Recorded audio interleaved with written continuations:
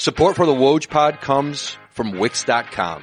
With Wix, you can create your very own professional website, choose a template you love, and customize it by adding your own text, images, and videos. With hundreds of intuitive design features, you can tell your story exactly the way you want. Want even more for your website? You can easily start a blog, launch an online store, or create an event. Share everything in a click on social media and drive even more traffic to your site with SEO tools to get found on Google. Wix has all the tools you need to create the exact website you want.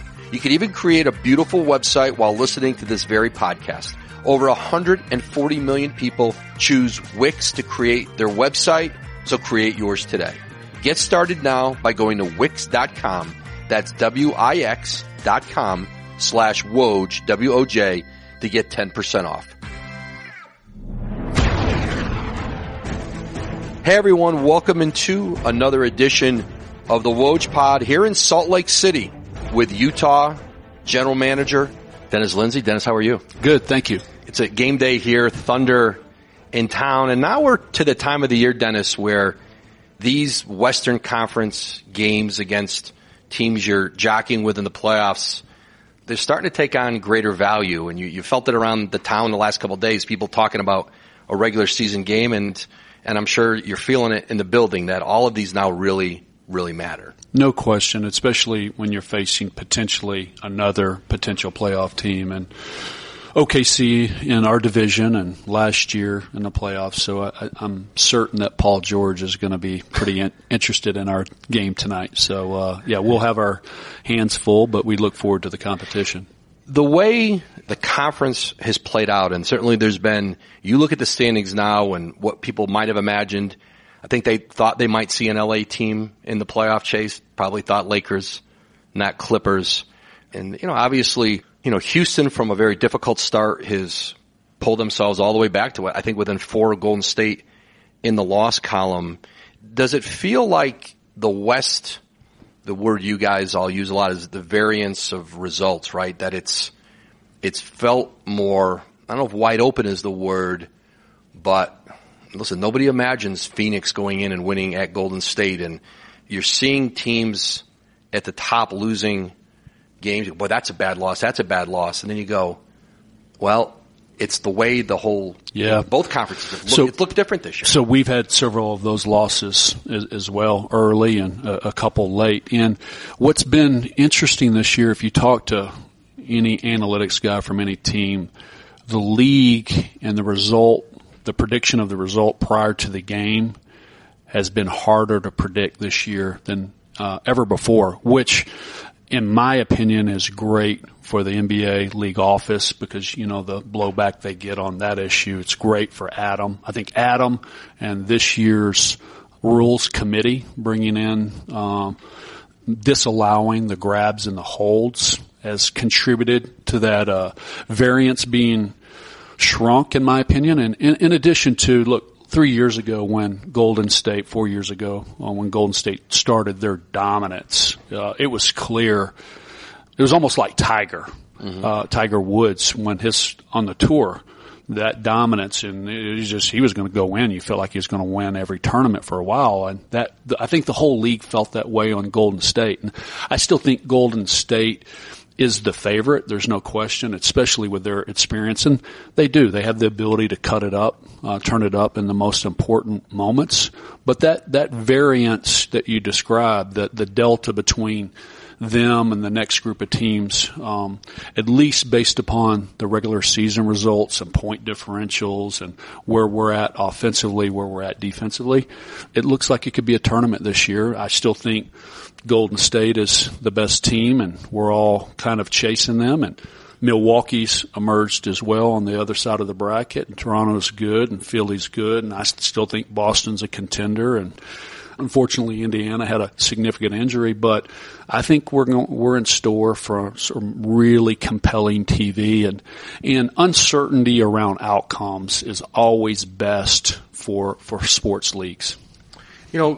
Listen, every organization has to manage a lot of stuff in the locker room, among coaches, players, owners, players. I mean, there's so many relationships that have to be managed to make the thing function, right? And there's always problems, and there's many more problems than we ever see in public. The best organizations take care of them in private. Sometimes they play out into the public. People have seen it with Golden State. It is played out for a place that felt like utopia for a few years. It's not anymore, and it's the reality of sports. And, it's funny, with San Antonio, and you were there, and I think we've talked about this, I think people always thought there were never any problems in San Antonio, that it was just this basketball utopia, essentially. And what you would always really hear is, no, there's issues in the locker room, but Tim took care of it.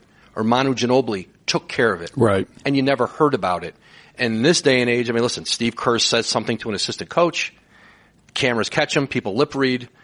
Something like that is said probably 5 times every game with every coaching staff in the league, but not everybody can lip read. But I think more than ever, managing the outside stuff and then managing your players who have more access to it all and sit on their phones and can sometimes become paralyzed by reading it all. I know players in the league who come in at halftime and they go through their Twitter mentions and you shot 1 for 6 in the first half and you're getting ripped. And that's now on your mind walking back out. It's just 5-6 years ago you weren't even dealing with all this. So there's several points, and here's one that I would start with that I think from a league ethics standpoint we all have to get better at, in my opinion.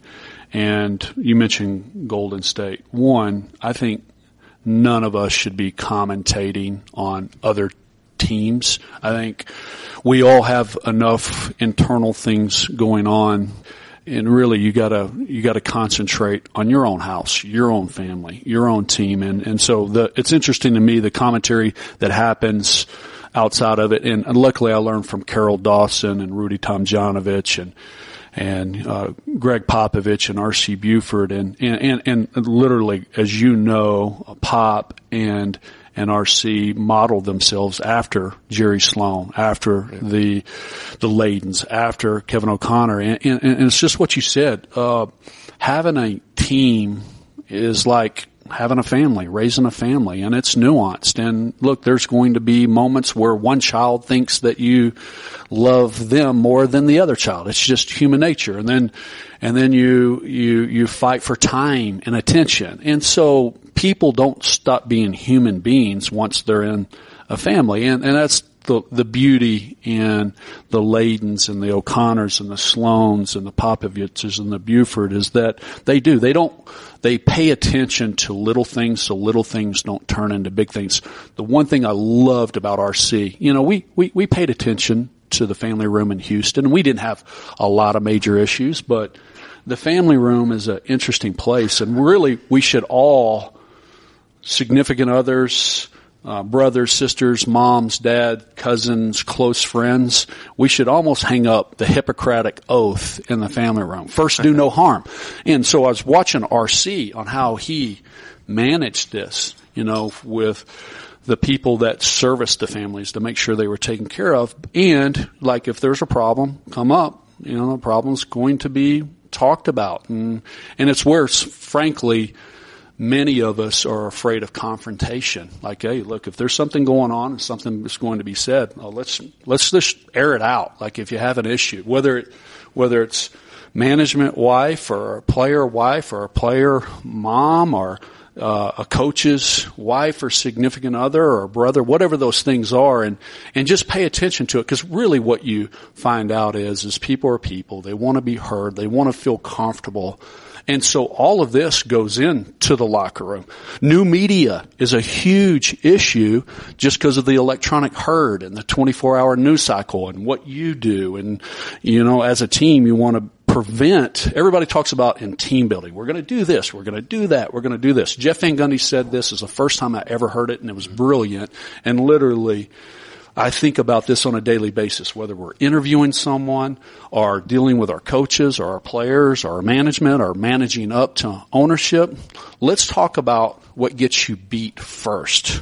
Let's talk about the dysfunctions of a team. I'm trying to be sanctimonious here, Woj, but what it is you realize is, and this is a Bill Belichick thing, on and off the field, more games are lost than one. So let's not lose the game because we have some subplot in the locker room or in the media. Let's just handle the problem. Like if there's a player and an agent upset because their names are public, player and agent are going to come and talk, and we're going to tell them the truth. Mm-hmm. And we're going to handle it man to man, and we're going to handle it privately. And so when you do, look, if ESPN would have put up on scroll, hey, we're thinking about letting go of Adrian Wojnarowski, and we don't care if he goes to another site, you and your wife are going to be upset. It's funny talking about confrontation as well. That's the thing that people misunderstand about Jeff. He's a good person and a great coach, and Coach deals well with confrontation. He thinks it brings clarity. I happen to be of like mind. I didn't realize it to the degree until we got together in Houston, and he and I had a couple knockdown dragouts, and we had one in front of Keith Jones, our trainer at the time, and Keith's eyes were bugging. I forget the topic. I think it was we were arguing on who cared more about the results of the Houston Rockets, and his argument was it's always the coaches that care more. And I was arguing, hey, coach, no disrespect, but Keith and I have been here a lot longer. And so we're talking in loud voices, I'll put it nicely, and Keith's watching what's going on. I don't even know if Jeff will remember this. And then I made a point. I was like, Coach, now if you're talking about your record, you're absolutely right. You and your wife and your staff care more about today's record than the Rockets do. But if you're talking about long term, it's the rub between management and coaches. So I don't know if Coach will remember this point. He's like, you're right about that. And then the argument stopped. It was almost a funny thing. But so you go through. And then Jeff started arguing the other side. Oh, absolutely. Right? Yeah. Absolutely. That's what he does. Luckily he found somebody that likes to argue just as much as him. So, and it's just as stubborn. But, I'm being facetious here. It's a true story. But yeah, so you get into all of these issues with media, us blaming you guys, and you guys are, investigative reporting. And as you mentioned, teams use media to either leak or cull some information. And so if we're doing that, you guys are going to have information, and then we get upset because you report what we say. What I think's happening more than ever in the league, and whether teams think they need the media to do it, I'm not sure they do, is teams trying to sow unrest in other teams, whether it's to destabilize a team, to get them to, whether it's trade a player, fire a coach, any number of things that are in the self-interest of another team. I think there's more. I think there used to be more. You speak better to this. You've lived it. I think there used to be more, and maybe it's because the owners in the league have changed and there aren't the relationships among all the owners.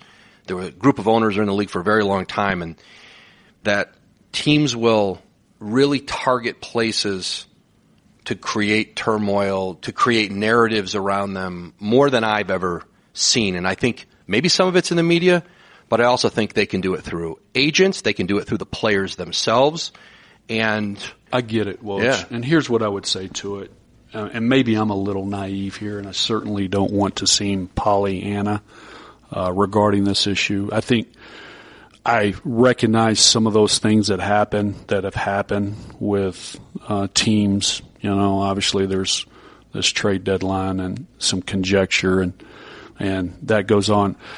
And again, maybe I'm naive. I can honestly say I never remember that happening in 11 years in Houston and 5 years in San Antonio and another 7 here. It's just, again, it's getting back to your own team and how you operate. And look, let's just take tampering, for example.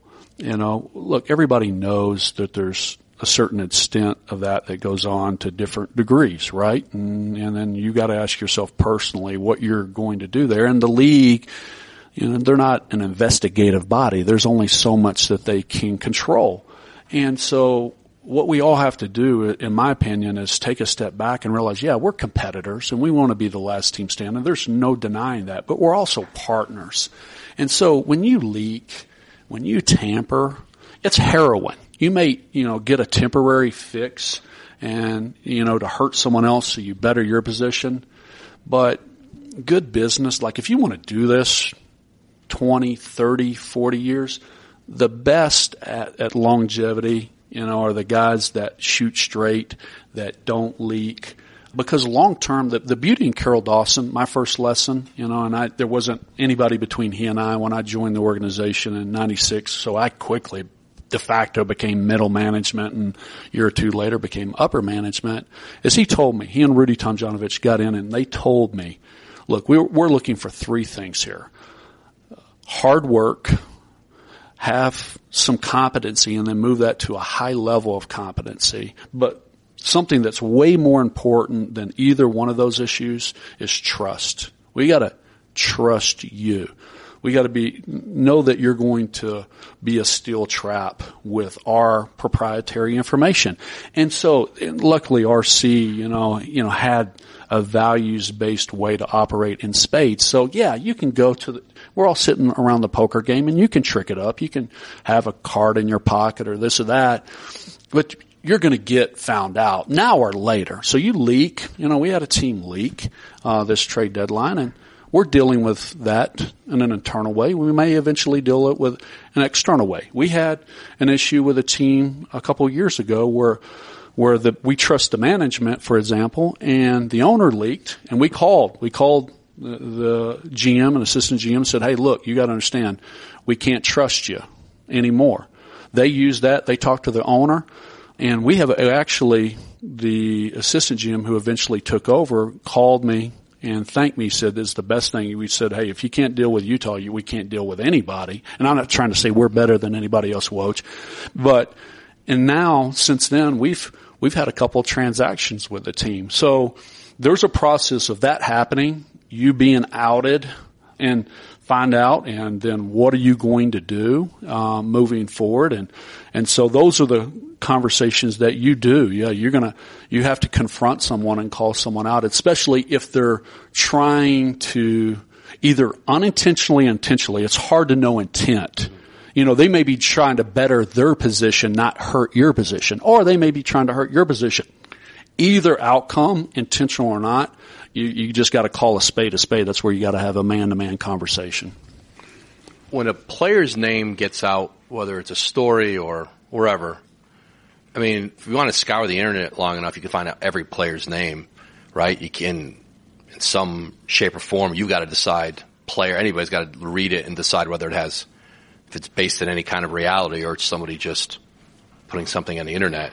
But when does it cross over into the area where you say, okay, I've got to go talk to my player, whether it's to tell them it's true, it's not true, because you'd be walking through your locker room every day, all day if you wanted to react to everything. Yeah, no question. Especially that heats up, month out of trade deadline, and you guys and the fans have contract information, and it's an unfortunate thing. And look, I'm not going to be the old guy screaming, "Get off my lawn, Woj." If I can't or don't want to deal with this, I'll do something else, or I'll take a lower position. So it is a reality that when I started in 96 that we didn't deal with nearly as much with, the electronic herd and 24/7 news cycle. And it's a reality. And again, getting back to the Jazz and how we operate, Kevin O'Connor, Scott Layden, Mr. Layden, Frank Layden, Jerry Sloan, Phil Johnson, those guys, things didn't get out here. And so we're trying to do the best to honor the culture that they had prior to us. And luckily, when I came here, we had great alignment because of how we treated things carefully in San Antonio as well. And so it gets back to agent calls. There's only so much you can tell an agent. You can't give up timing and details. But if he calls and asks, we're going to say, yeah, there was a conversation. 9 times out of 10, when Justin, Zanuck, and David Morway and I handle that conversations, when an agent calls, they're inaccurate. But there are some that are true. And if it's true, we're not going to BS anybody. And then that leads to conversation. And look, players have their career. They have their significant others. Sometimes they have their kids.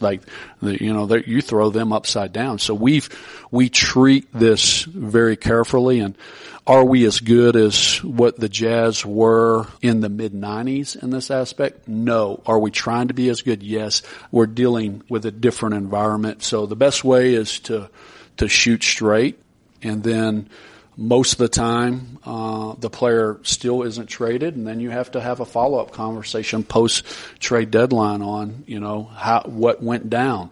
And then, in my opinion, get square. Now, maybe, in other places you can leave things unsaid and it eventually dissipates. But, again, I think you shoot straight as best you can. And 'cause here's the thing. We have to have agents trust, we have to have other teams trust, we have to have players trust, we have to have trust from the league itself, and the best way to do that is just be as honest as possible.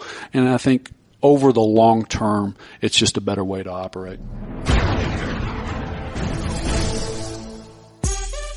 Got to catch the game on the go? No worries. Metro by T-Mobile has you covered. Switch to Metro and get coast-to-coast coverage on a network that covers 99% of people in the United States. Now you'll catch all the action almost anywhere you go. Plus, you'll save a ton over what you're paying with Verizon or the other big guy. Switch to Metro and get on a big network for way less. Coverage may vary, so please see the store for details. Now's the time to score big with Metro. Switch and get on a big network for way less. Metro by T-Mobile, that's genius.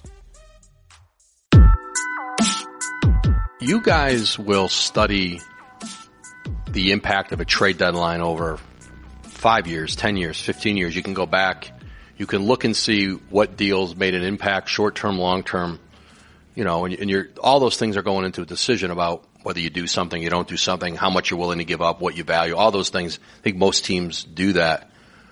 We make a big deal about the trade deadline. We treat it like it's, someone's going to win or lose a championship there. Almost never happens when you look back. But what have you guys found you're making decisions at this trade deadline? You've done it in other years. Some years you've made deals, some you haven't. You're all doing the same thing. You're trying to balance a move that might have repercussions this year, but also how does it set us up down the road? So what did you guys find, and how'd that figure into your decision-making this year? So Adam spoke to a little bit of the, we're great with Twitter, right, and the drama of all that. And the problem is, so the hits and the clicks and the interest, and a lot of it is the soap opera and the actors around the drama that gets the attention, but you lose the game. So there's a natural inclination, action, right? What happens in poker? Usually the poker players who are at the last table are the guys that fold the most and just keep with their hand, right, until they have a winning hand. And ironically here, I don't want to give up too much of our study and details, but that if you actually look at the results of the teams post-trade deadline, the two teams with the best record are the Utah Jazz and San Antonio Spurs. I don't know who's best. Now, that starts with good players and good coaches, so don't get me wrong. But there also happen to be the most adverse to trade, ironically, at the trade deadline. So you get into whys and hows. And then we also don't want to stick our heads in the sand. Like if there's a big opportunity to get a core piece and you trade a reserve player and a couple first round picks, absolutely, you got to look at upgrades. That's just the trade deadline is my least favorite thing about my job because I know it sits on the players, and I come from a playing, scouting, coaching background, and so the sanctity of the team really, maybe I overweight that. I don't know. But it bothers me when, you can feel a player looking at you like, here's the Grim Reaper. Is he coming to grab me right now? And it's it's terrible. I get it. Look, I'm a suit. I'm upstairs. That's just the role that you play inside of management. Have you ever had a guy run and walk, see you come in and walk away? I've had someone, or multiple, the typical one.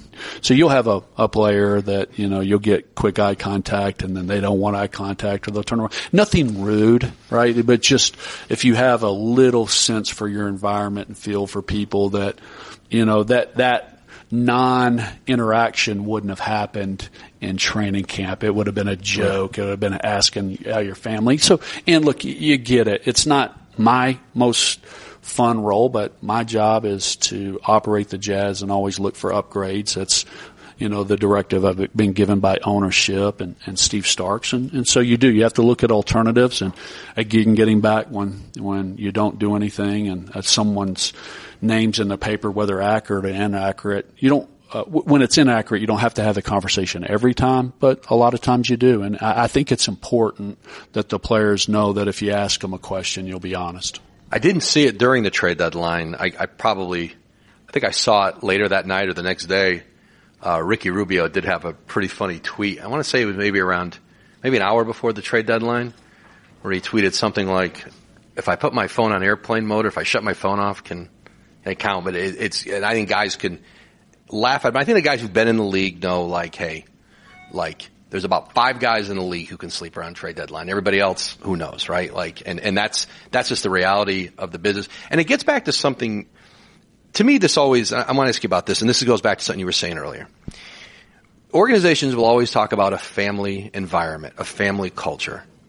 But to me, the idea of using that term family in professional sports, family is unconditional love, right? Pro sports are the most conditional kind of love there is, right? And to me, it's always confusing. Your family's never trading you, right? Right. They might want to. Sometimes they will. Right. They might want to send you on if there's a will and a lot of money involved, yeah, maybe. Right. But I do think, and I've seen it in college programs or in pros, but it can be, you sell it on that and you sell it on that and then the coach leaves, right? College, right? Yeah. I'm going to come in your living room, I'm going to sell you family, yeah. And then he takes off for a job and the kid's sitting there going, what happened to the family? I get the essence of the question. Right? And to me, what is wrong with the term? And I want to say it was Jeff Van Gundy and I, maybe way back. It's always Jeff. These are the kind of conversations you have with him. What is wrong with the term team? Team in the concept, that's enough. And I always felt like the term family moves it a step too far. Yes, and then you look hypocritical when something happens. Right. Instead of just saying team's enough, right? Yeah. We have a team but it's a good point, Woj. It's an excellent point. I've never thought about that, and maybe you've presented something that a few of us will adopt. We all have cliches, right? And the trenches, and that's a bad one for a lot of different reasons. The war analogy, and look, what we do is not that. We're not. This all isn't that important. And there's it's all getting back to the soap opera analogy. There's a family, and that breakups play better in the soap opera than harmony, right? Yeah, absolutely. If you're watching whatever your soap opera is, and so hence the hits, and so I get your point. If you use family and then all of a sudden you divorce yourself of the family, because divorces do happen in family and they're usually ugly, right? There are very few times that it's harmonious. So, but the thing that I would say, and it's not arguing, but the point that I make, when you are together so much, there's laughs, there's tears, there's triumph, there's embarrassing defeat. It gets very familiar. And what I would say is, instead of family, it gets really personal. Right. Scott Pioli talked about this a few years back, about how personal team building is. And so, I don't want to be melodramatic relative to this, but I do think that you get very fond of your guys. And by and large, I can't speak for every GM or head coach.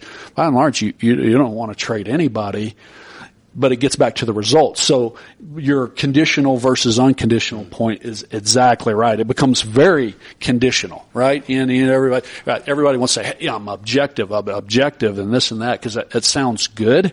But the truth of the matter is, in the draft or during the trade deadline, it becomes very subjective, to what you're going to do. And then, it's tough. It's tough when you have to say goodbye. So I think from a team building standpoint, you're exactly right. Jeff's point's well taken. Maybe we'll even adopt it. But what I would say is during the season, it does feel like that. In my opinion, you should treat the players and the coaches and their families as such. But when you do, and you do say it, I understand the point, because when there is a goodbye, it does seem quite hypocritical and cold. We've talked about this away from the pod, and anybody who is in Houston as a player, front office, PR staff, anybody who was in Houston during Rudy Tomjanovich's tenure there, is certainly as a player, but as a coach, 2 championships, and the impact he had. There's always a lot of Hall of Fame. So people make cases as part of sports, like who's a Hall of Famer, who's not. Rudy had been a finalist for a number of years, never got through the final vote. This year, they'll announce the inductees. Rudy's not even a finalist anymore. He's probably become the one where you go, why is this guy not in?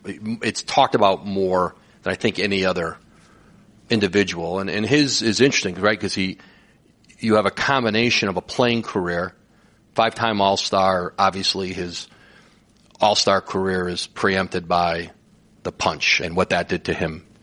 But 2 championships as a coach and U.S. national team coach, and then some, what I always think is a defining thing for Hall of Famers is innovation.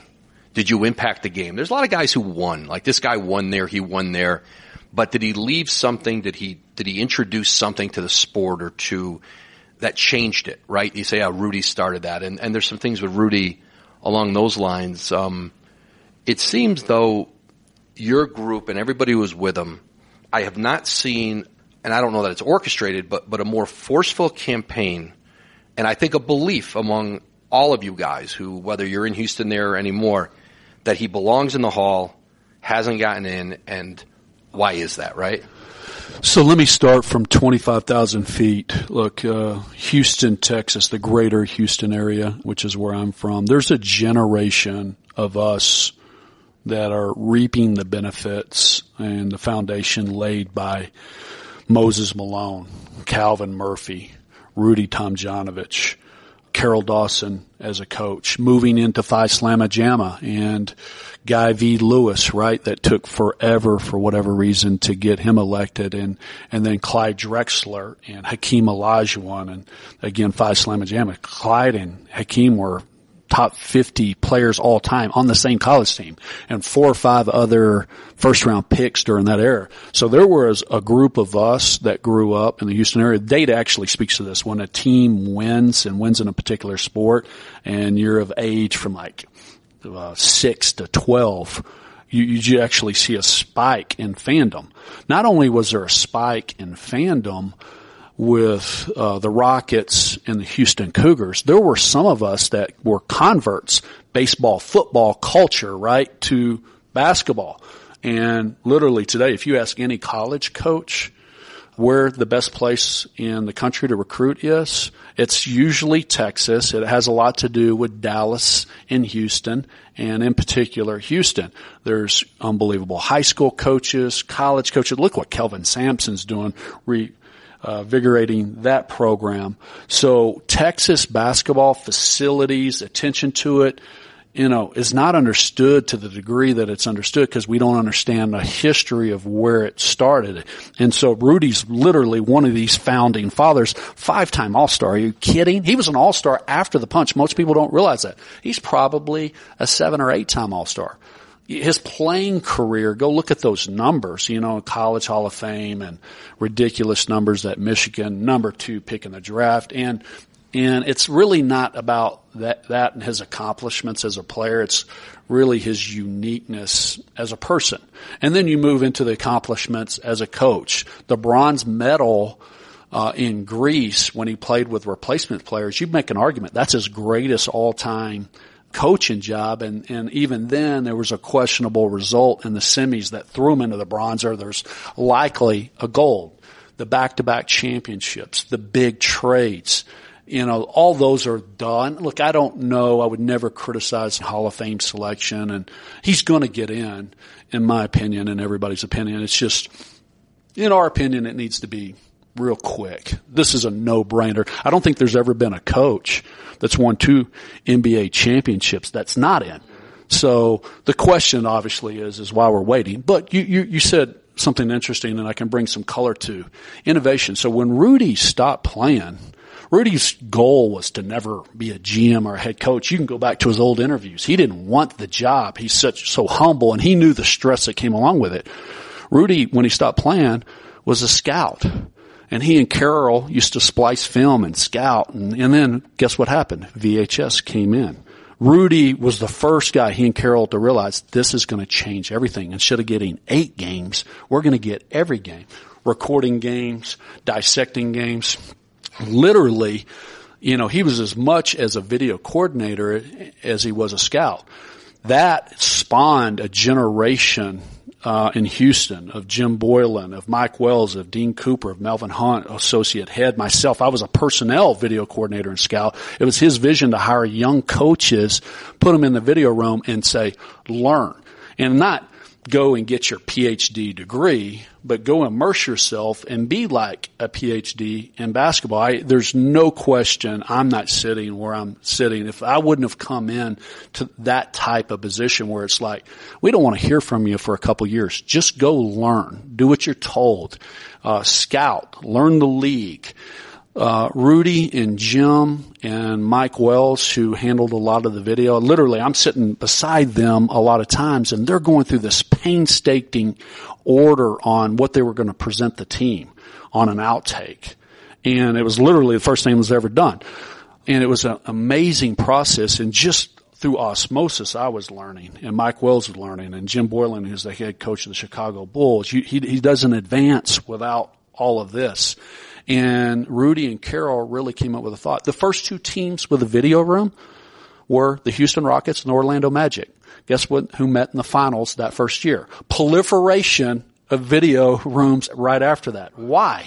Because everybody wanted to do it. And actually, there was fundamentals behind it. So Mike Budenholzer in San Antonio, Eric Spoelstra in Miami, Mike Brown in Denver. There's like literally head coaches. There's teams that are running organizations that they weren't called interns, but they were called video coordinator scouts, coaches, video coordinators. Rudy was the beginning of this, and it's some of the Paul Harvey, the untold story. Talking about shooting bigs, like, there was Lambeer, just to be correct, where his being able to invert offense allowed Detroit to be Detroit and Isaiah to be Isaiah and have post up smalls. But the first shooting 4 was Robert Horry, and that happened after the trade deadline, Valentine's Day trade for Clyde Drexler. Robert Horry was a small forward. He moved over to the 4. And I wasn't there. This predated me a couple of years, but you hear the stories over and over again. And I was a Houston fan, so it was like I was there. It's like Rudy immediately saw that it changed the geometry of the court, created the spacing. Guess what happened? Houston goes in as a 6th seed in the playoffs. That team that was traded for with Clyde never played together. They back-ended their way in, won all these elimination games. Like, there's some ridiculous record that Rudy has in elimination games that no one approaches. And the thing is Hakeem gets the credit. There's no question. The players get the credit. But talking about, in elimination games where you got to calm the team, you got to quiet the noise. Rudy would call it removing the clouds. Literally, I lived it as a fan. I was at Pensacola Junior College as a coach at the time. And then Mike Wells, who we did a graduate school together, was telling me a little bit about it. And then I go there and you rewatch those series about how well he did, the strategy, the tactics, the spacing, the quieting, the noise. It was choke city. People remember clutch city. Well, what happened is Phoenix's comeback was choke city. And so what did Rudy have to do? He had to calm the troops, say, hey, look, if we're good enough to take this lead, we're good enough to win it.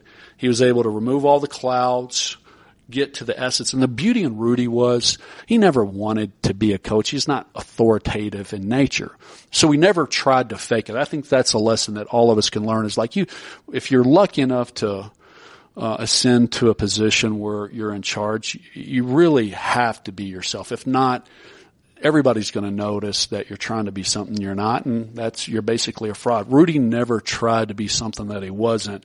So I got in on Drexler, Barkley, Olajuwon, and it was amazing. It was amazing to see a coach that could keep control of a team that his first inclination wasn't authoritative. Now, he'd bring the hammer when the hammer needed to be had, and it was even more effective because he wasn't bringing the hammer on a minute-by-minute basis. Right. So to me, this is a no-brainer. It's going to happen.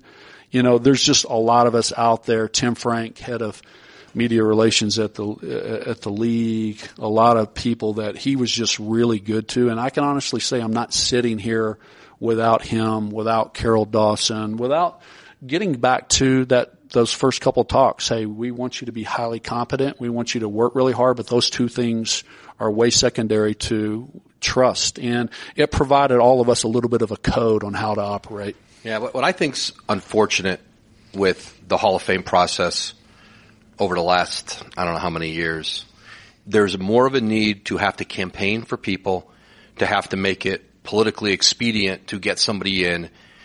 How certain candidates are chosen now have become really political in terms of where your friends are in the hierarchy of the league. That has absolutely changed. And you've seen more people honored and put in the hall. And, the contributors wing is really broad, right? Like, that's a broad category. And I think it was meant to open it up for people to sort of get away from just coach, just player. Coach, just player, right? And, there's a lot of people tell you Tim Gergerich. I mean, I'm in Chicago the other night and I'm watching Tim Gergerich out on the court, name. Right? Tim Gergerich out on the court with Andre Drummond, and you've seen Drummond have this, and the whole staff in Detroit will tell you the impact Gergs has had on Drummond. And I don't know, Gergs is certainly in his 70s, and he's not moving as quickly as he did. But to me, like, Tim Gergerich changed the idea of the player development coach. Well, it started with him, right? It started with him, and he spawned he had his own coaching career. It will be surprising, Woj, for me to tell you that I'm not sitting here today without Tim Gergovich. Yeah. And we never worked together, but he was at ABCD camp. He had his own camp. There was a generation of us, Mike Browns, Chris Grants, Jim Boylan's, R.C. Buford's, me, that we're like literally, not only are you learning, you feel like he's Yoda. Neil O'Shea, Neil O'Shea, yeah, you can, Neil's, gives Gerg credit. Literally, we're all learning, but we're all meeting each other. So the connections that have to happen in this business for you to advance. And so Gerg, I love him. I think he loves me. He's not the biggest fan of management, as you can imagine. I'm a suit. I'm a suit. So he cracks me and he cracks me. You should have been a head coach. Yeah. I have to take, the critique before I get the love. But, coaches, management, players, you're absolutely right. He started a genre of coaches that have, now we're in 5-6 generations. Right. Like, to me, Kenny Atkinson, Lloyd Pierce became head coaches in the league because of something Tim Gergerich started a long time ago. My last act in Houston, I'd actually left, but I was able to hire Kenny Atkinson. I told Daryl, say, hey, because Kenny and I worked the Euro camp together. Kenny, we coached together 1 or 2 teams, but we were doing player development at the Euro camp together. So these connections and webs are really deep and connected, and there's no question Gerg, changed the NBA. And listen, anybody who's gotten into the hall deserves that they've accomplished at a high level.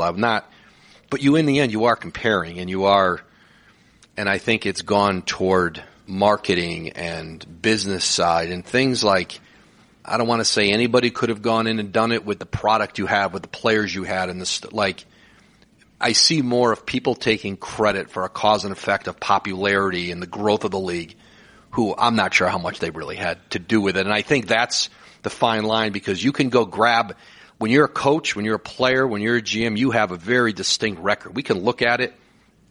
When you're one of these sort of nebulous positions, you can put it in your bio and people can start to believe it. And that's what's happened to me. And I don't know if that's caused Rudy or that caused Gergs, but I do know you better be politicking. You better have a campaign. I mean, Jerry Krause to me is a great example of that. I was talking to Jerry, and I'd written, he was retired, and we were getting in touch, and you looked at Jerry Krause's record, and listen, you may not have liked Jerry Krause. He wasn't always a great people person, to people, and he certainly brought up, but like, that's not what the Hall's there for. It's for accomplishment and impact. And I don't know who said it to me once, like, here's how you define the Hall of Fame. Can you write the history of a sport without that person? Ask yourself that question. Can you write the history of baseball, basketball, football without that person? And you go, there's guys like in college who won 500, 600 games, and I'd go, yeah, we could write the history of basketball without that guy. And to somebody else, you go, no, this guy's impact was, and I just wonder how they're judging it. Yeah, I get it. Obviously I haven't studied it like you. And so when Yao Ming goes in and you're part of drafting Yao Ming, or when Pop goes in and, I got a small piece there. I think RC's going to get in. Several players in San Antonio. Obviously Olajuwon, Cheryl Swoops, Tina Thompson, Van Chancellor, Carol and I were there.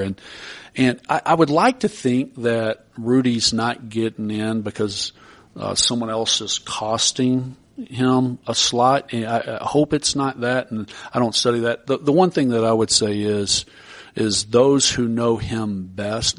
What is the media award every year for the coach that's most accessible? It's the Rudy Tomjanovich Media Award. It's like this guy's authentic. So the things that behind the scenes, the way he dealt with you guys, it literally was a lesson for me to watch him. His ability to interview, to listen to the question, answer it, without making the reporter feel small on a question. Also being able to put in his point, where it didn't seem like he was in control, but if you knew there was a message being sent, was amazing, Woj. It literally, scouting, per minute stats. We were doing plus minus on the bench.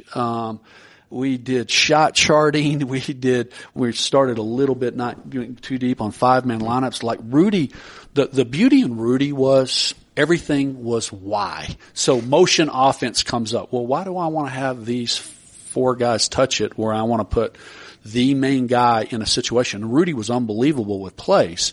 And so I think our system was a pretty simplistic system with Hakeem and as a post-up system. And so I asked him, hey, coach, you have this. And he's like, Dennis, what I found out is early in my career, these complex plays were about me. Mm-hmm. What I needed to do is get Hakeem in a position where it was very recognizable to him, where he knew the outlet, where I knew how the defense is going to play it, and then we'd have a counter. He was literally an offensive coordinator, and it was like the humility in that comment that, I don't need to trick this up so everybody thinks that I'm innovative and creative and all these things. Playoffs are reductive. I need to be fundamental. This is what happens. Rudy had a great statement relative to this. He said, I want a player to go into a game saying, this is familiar. And so his control as a coach was, not what can we do, it's what can we create, or recreate, I should say. And it's interesting, RC and I went with Jimmy Johnson and studied the Cowboys, and Jimmy's a fascinating man, and he basically said the same thing. You guys would go down to the Florida Keys? Yeah, Florida Keys. That became like a pilgrimage for a lot of Jimmy sports was brilliant. He created the first draft chart. He talked about culture of the team, Troy Aikman. I was this huge fan. I actually stumbled upon it. I said, hey, RC, can we get there? And RC started laughing. He said, my dad knows him very well. So we go down there. And so Jimmy said the same thing that Rudy said on fundamentals and simplicity. The Cowboys had their lead ISO play. So it was a handoff and where Moose Johnson would come through the line. They'd give it to Emmitt Smith, and then Emmitt Smith would have options to read. And literally, and then if they brought too many men in the block area, then, that was a play action fake. And so everybody knew it was coming. But you couldn't stop it. And so the same thing with what Rudy developed. And the beauty wasn't in the complexity. The beauty was in the efficiency and the simplicity. And so those are the stories that maybe there's a Hall of Fame member that's out listening right now. Hey guys, we all know getting tickets online can be far too complicated. So many sites make it confusing. Plus, it's hard to know who to trust. That's why SeatGeek is the way to go. SeatGeek pulls millions of tickets into one place so you can easily find the seats you want for a price you're willing to pay. Everything SeatGeek does is designed to make your ticket buying experience easier than ever. By searching multiple ticket sites and grading every ticket based on value, SeatGeek helps you immediately identify the best seats that fit your budget. Plus, every purchase is fully guaranteed, so you can shop for tickets on SeatGeek with confidence. Look, before SeatGeek, I hated trying to get tickets online. It took way too much time, and the sites always made it more difficult than it had to be. But that all changed when I discovered SeatGeek. I've got the SeatGeek app on my phone, and it's by far the easiest way I found to shop for tickets. And best of all, my listeners get $10 off their first SeatGeek purchase. Just download the SeatGeek app and enter promo code Woj today. That's promo code Woj, W-O-J, for $10 off your first SeatGeek purchase. So be smart. Make SeatGeek your go-to ticket source. SeatGeek, life's an event. We have the tickets. Usually this time of year, the last few years, I would catch you either on the phone or text and ask where you were. And, you know, you build your scouting schedule around college tournaments and places where there's prospects. And your son Jake played at Baylor, where you played, and it's been a family school, right? And Jake came out of high school. You had moved to Salt Lake. He finished school here, right? And as I recall, I think Tommy Amaker had recruited him at Harvard, right? And could have went to Harvard and might be the first guy to take Baylor over Harvard. Might be, right? I'm just glad there was a Lindsey that would be considered. For me, it would have been, yeah, you can go to Harvard. You're just going to be the janitor. So, my parents are proud. I would say that they're looking down at heaven and they're proud. I went to the Harvard of Southwest New York State. Yeah, right? yeah. Same Bonaventure. So Jake played and people watched Baylor. They saw him in the NCAA tournament. They saw him in Big Monday games, playing at Kansas and playing all the big conference games, and was a key player for 3 years, and then red shirts last year. Medically disqualified right. red shirt, basically the same thing. Right. Yeah. With the thought that he'd come back and play this final season, and you guys had been dealing with a hip injury with him that was there, and essentially a thing where your hips, I think your bone is protruding out a little bit, and for some people, they don't feel it. For some people, it creates pain, and Jake wrote a piece, and you had to point it out to me, because I follow Jake on Twitter. Somehow I missed the piece, and gone back and read it, and then Jake tells the story of he goes in and has the procedure and thinks, okay, I'm going to come back and finish up at Baylor and play this pretty good team coming back this year. And then what happens from there? Yeah, so I just start with his choice of Baylor. He was not a late bloomer, but he was a big point guard. So as he grew late, he went from low major, Division I, mid-major type of interest and offers to a few high majors, Utah being one of them. Truth be told, Mom and Dad wanted him at Utah. And Baylor's our place, but we knew we were going to miss him. And we would never tell him where to go. So he had academic options as well to go and play. And he could have went and played at a lower level and been kind of more the focal point. So we had to have a long conversation. Look, you're going to go to a Power 5 conference school, and there's a decent chance, a good chance, you're going to have to be a role player. And so we talked about that. And when, at the same time, at the same stage, I didn't have someone telling me that. So maybe if I did, when I came out and signed with Baylor, I would have viewed it differently, but I didn't have the same capacity. I was too selfish as a person, as a player, to say, no, I'm going to go in as a role player, and I'm good with that. So I was proud that when he decided he wanted to look at high major and specifically Baylor and get back to Texas, that he understood the term. So he was, never a big scorer. He led them in assist percentage. He was always an excellent defender, both positionally and with activity, and leader of the team, and very good with schemes and tactics. So he really, in every way, put the team first. Which, as someone who played and coached and scouted, people forget.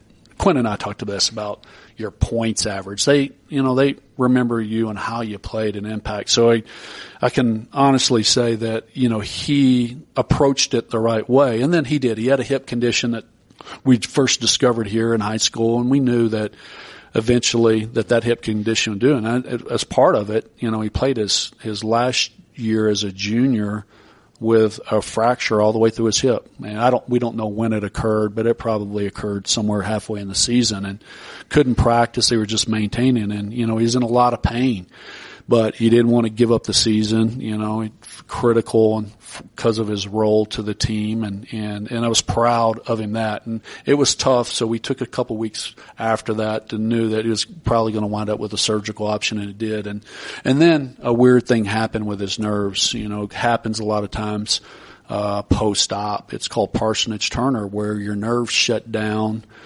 for whatever reason post-surgery. And so the nerves that control